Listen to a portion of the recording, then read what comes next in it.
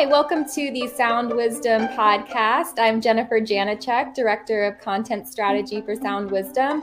And today we are here with Phillip Van Hooser, author of the new book, Earning the Right to Be Heard. We'll get it on the screen. Sell your ideas, build your influence, grow your opportunities. Phillip is a award-winning speaker, Hall of Fame speaker, and author of numerous books, this being the most recent. Also author of We Need to Talk, Building Trust When Communicating Gets Critical, and Willie's Way, 6 Secrets for Wooing, Wowing, and Winning Customers and Their Loyalty. So thanks so much for being with us here today, Phil. Well, Jen, this is great. I'm impressed. You put those W's together pretty well there. So nice job.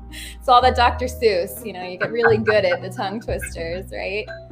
Well, we're excited to talk about your new book. It's on a topic that, is so crucial for professionalism. It really offers a fabulous methodology for getting your ideas heard by decision makers. So I thought we could talk a little bit about some of the ideas that you discuss in this book for readers who might not have encountered your process before, or the book, and hopefully give them a little bit of a teaser to read the full program, because it's really something you have to work your way entirely through to get the full value.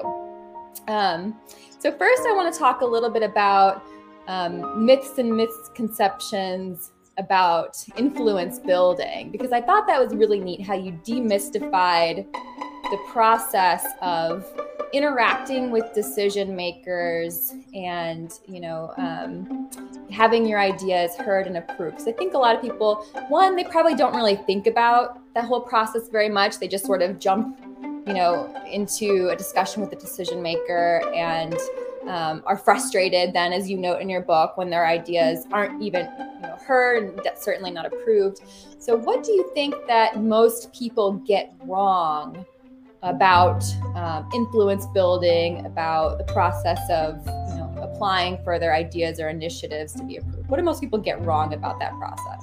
Well, I think what you said is important from 2 standpoints. You said this book helps demystify the process from the standpoint of the employees and being heard and their ideas being heard by decision makers. But I would argue that we also need to demystify the process of what decision makers would expect from their employees. For example, a lot of people are very hesitant to take an idea to their decision maker because the decision maker has this elevated position, title, or maybe more years of experience, or maybe more education or whatever.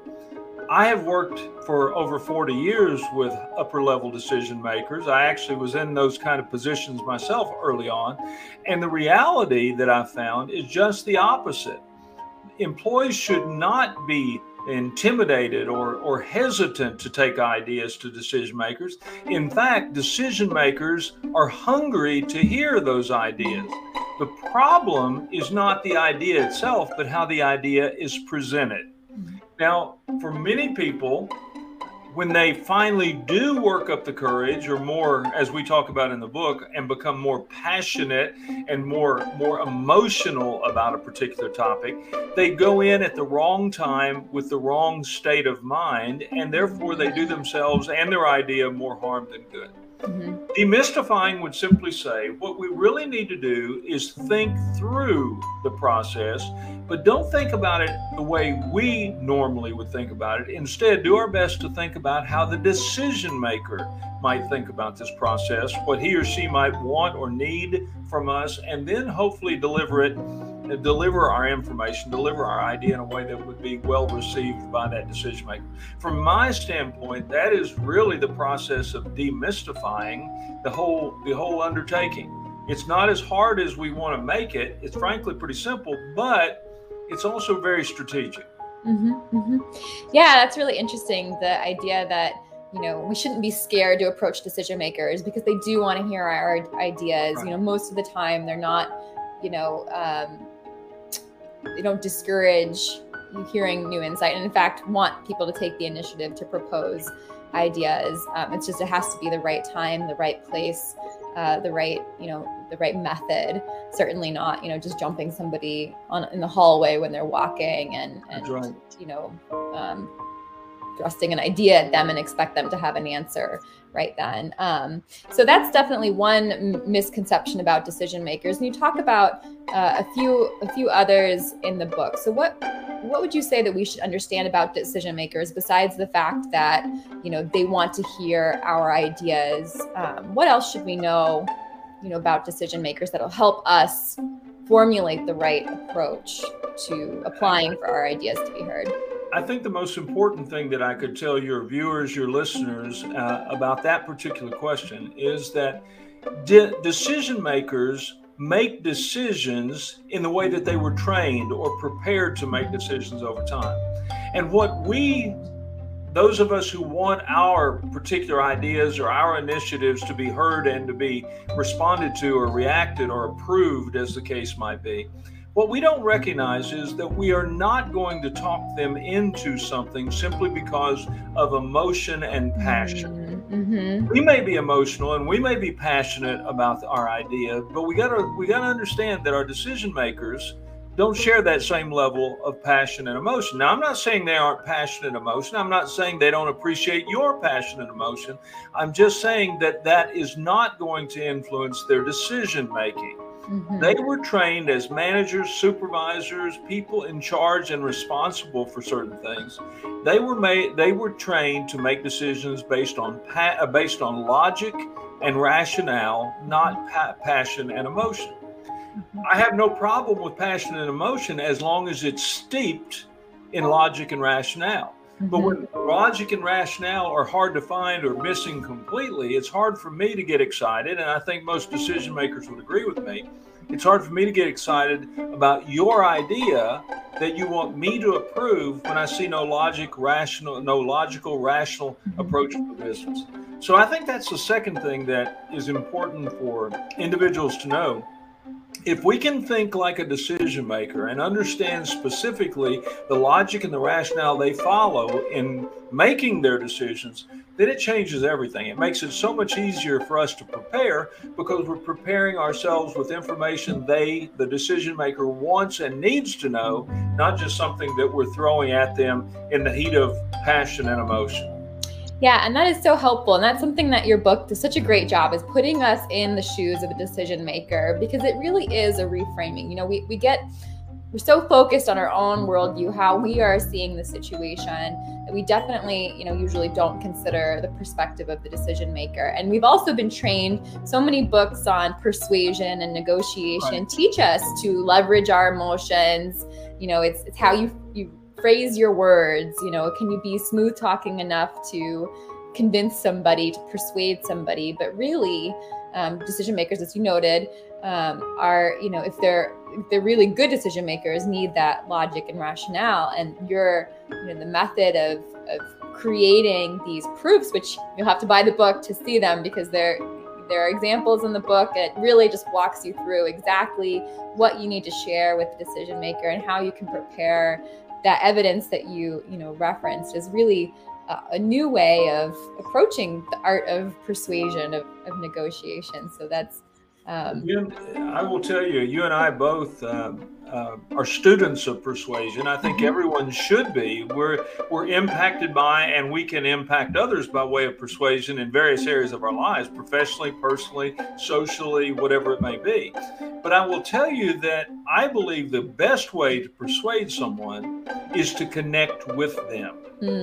Not try to talk them into something, not trying to be a smooth talker, not trying to be one step ahead of them in the process. But if we can make a connection and bring two people together on a particular subject, if that person is not intimidated or fearful that they are going to be taken advantage of or abused some way by the other person, then a connection can be made and real communication can follow. And that's really all that earning the right to be heard is about, is how can we communicate a very specific idea, something we're trying to sell to decision makers at a particular moment in time, in a way that the decision maker can connect with, so that we can, in fact, hopefully walk away with a good decision. Now, remember, one of the things, and you know this, but your viewers may not yet know this, there's two objectives. There's a primary objective and a secondary objective for earning right to be heard process. Some would say, well, the primary objective is obvious, to get what you want. I mean, if you want to be heard, that's to get what you want, to sell your ideas. And I would say, yes, that's obvious. It just doesn't happen to be right in this case. The secondary objective is to earn the right to be heard, is to get what you want. But the primary objective is to earn the right to be heard. I want decision makers, every time I walk in their office and say, can I talk to you? I want them to want to hear what I have to say, based on the fact that in the past, I've proven myself to be quite capable of talking and communicating logically, rationally with them on topics of mutual interest, but in ways that they need it. So we're trying to get what we want, certainly, but we're also trying to, for the long term, earn the right to be heard and respected, and therefore our influence grows over time. And as the subtitle says, we sell our ideas, we build our influence, we grow our opportunities. That's the entire intent behind the process.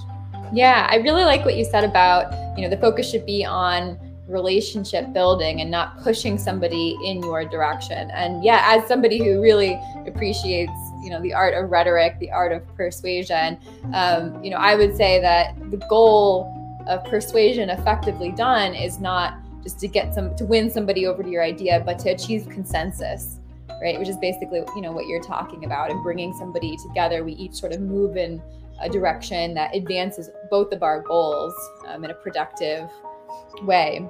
And yeah, absolutely. Did you want to? Oh, I'm sorry. I was just going to say, you reminded me of something. One of the things that I mentioned, I won't go into detail on it here, but I mentioned in the book that you can get what you want and yet still lose the opportunity to be heard in the future. And a lot of people don't think about it that way. If we get what we want, it's a win-win, right? No, it could be a win-lose. Right. I was introduced to a poem. I'm sorry, I don't know who the author of that poem was many years ago, but it comes in my head often. A man convinced against his will is of the same opinion still.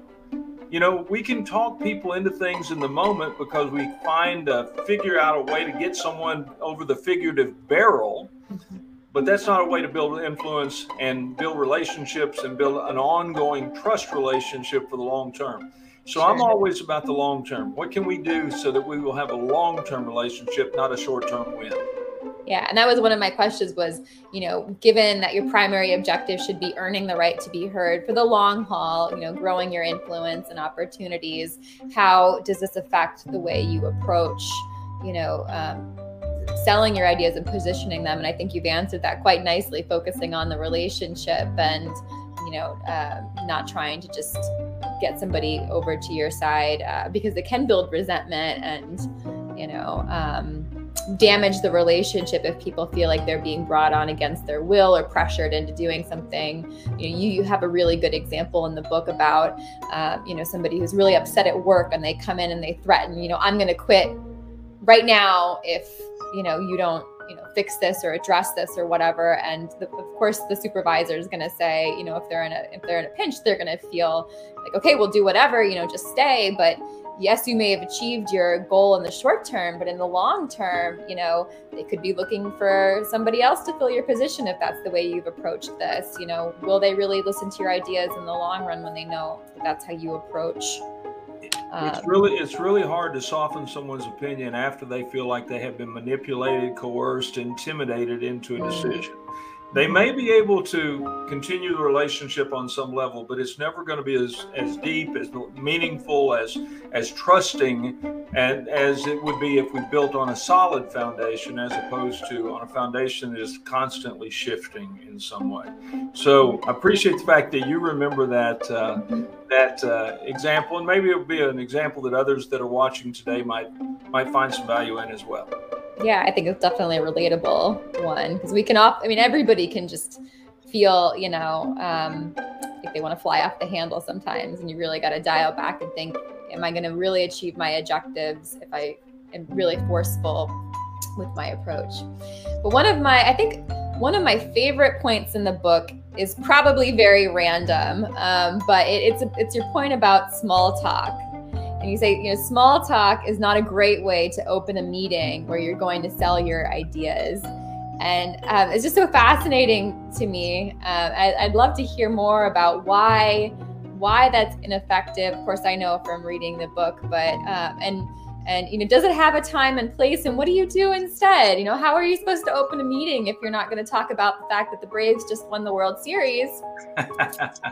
And or the weather or something else, random, to sort of build that relationship in a way, but it can be detrimental to your purposes. So I'd love to hear more about that.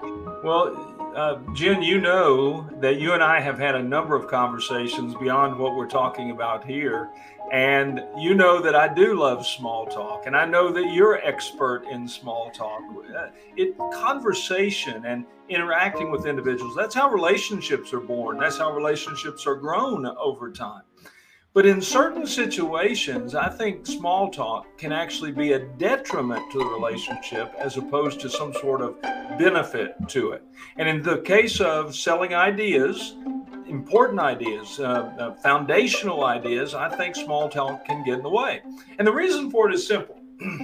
If in fact I come in and you are the decision maker and I'm selling you or intending to sell you on some idea or initiative that's important to me, you pretty much know this is going to happen. You pretty much know that this is not just a random conversation. As I outline in the book, I've asked for a meeting. I have an idea that I want to run by you. So if we finally come to that meeting and the first 5 or 15 or 30 minutes of that meeting is spent, I would argue, wasted in small talk, it actually creates a level of anxiety, a level of frustration, a level of concern on the part of the decision maker that, number one, this person who's asked for my time and who I've so freely given my time to is taking advantage of my time. I have other things that I need to do. The second thing they tend to think is he or she doesn't know what they want to get to, that they're not as convinced about their ability to share this idea as I hoped or thought that they might be. And then the third thing, of course, is that small talk is hiding something, that they're actually trying to camouflage or trying to somehow put a cover over a topic by talking about things that are unimportant and therefore avoiding talking about things that are obviously crucially important.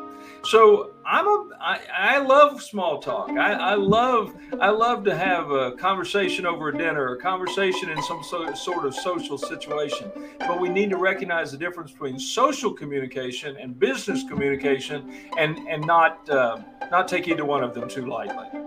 Yes, absolutely. It's just a really fascinating idea, and I think one that most people wouldn't have ever thought of before, how that could be detrimental. And also, for anybody who doesn't know Phil, he is good at small talk, but he really asks the deep questions. So I think your small talk is on a more meaningful level than most people's small talk. So I'll give you that. I'll take that as a huge compliment, Jen. Thank you very much.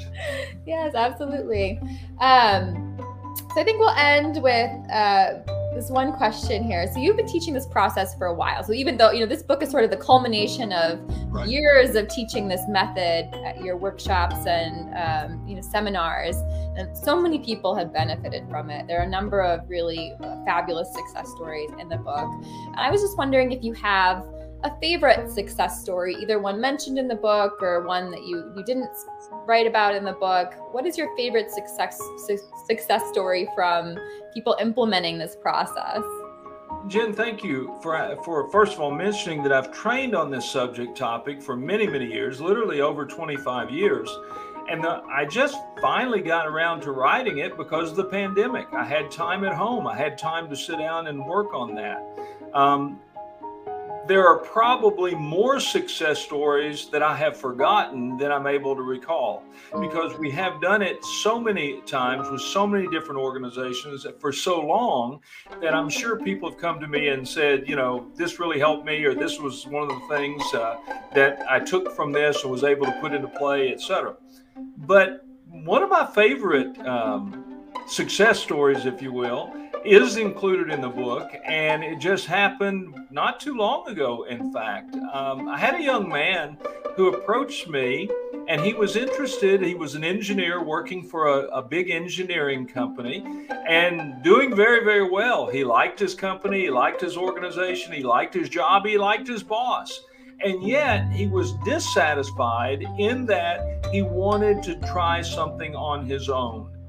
And so rather than, just go in and quit willy-nilly, that wasn't his style, if you will, or his personality. He began the process of searching out a place, and he was very methodical in the process, which fits very nicely with my process, finding a place to actually plant himself so that he could begin and grow his own engineering firm. And it was during this process that he came to me and he said, Phil, I know pretty much what I want to do. I'm just not sure. I don't want to miss some obvious things. I don't want to take anything for granted. So will you kind of walk through me, sort of be my eyes and ears? And so often I fall back on the 5 questions that are contained in the Earning the Right to Be Heard process. I won't go into those questions just now, but those 5 questions are demonstrably important.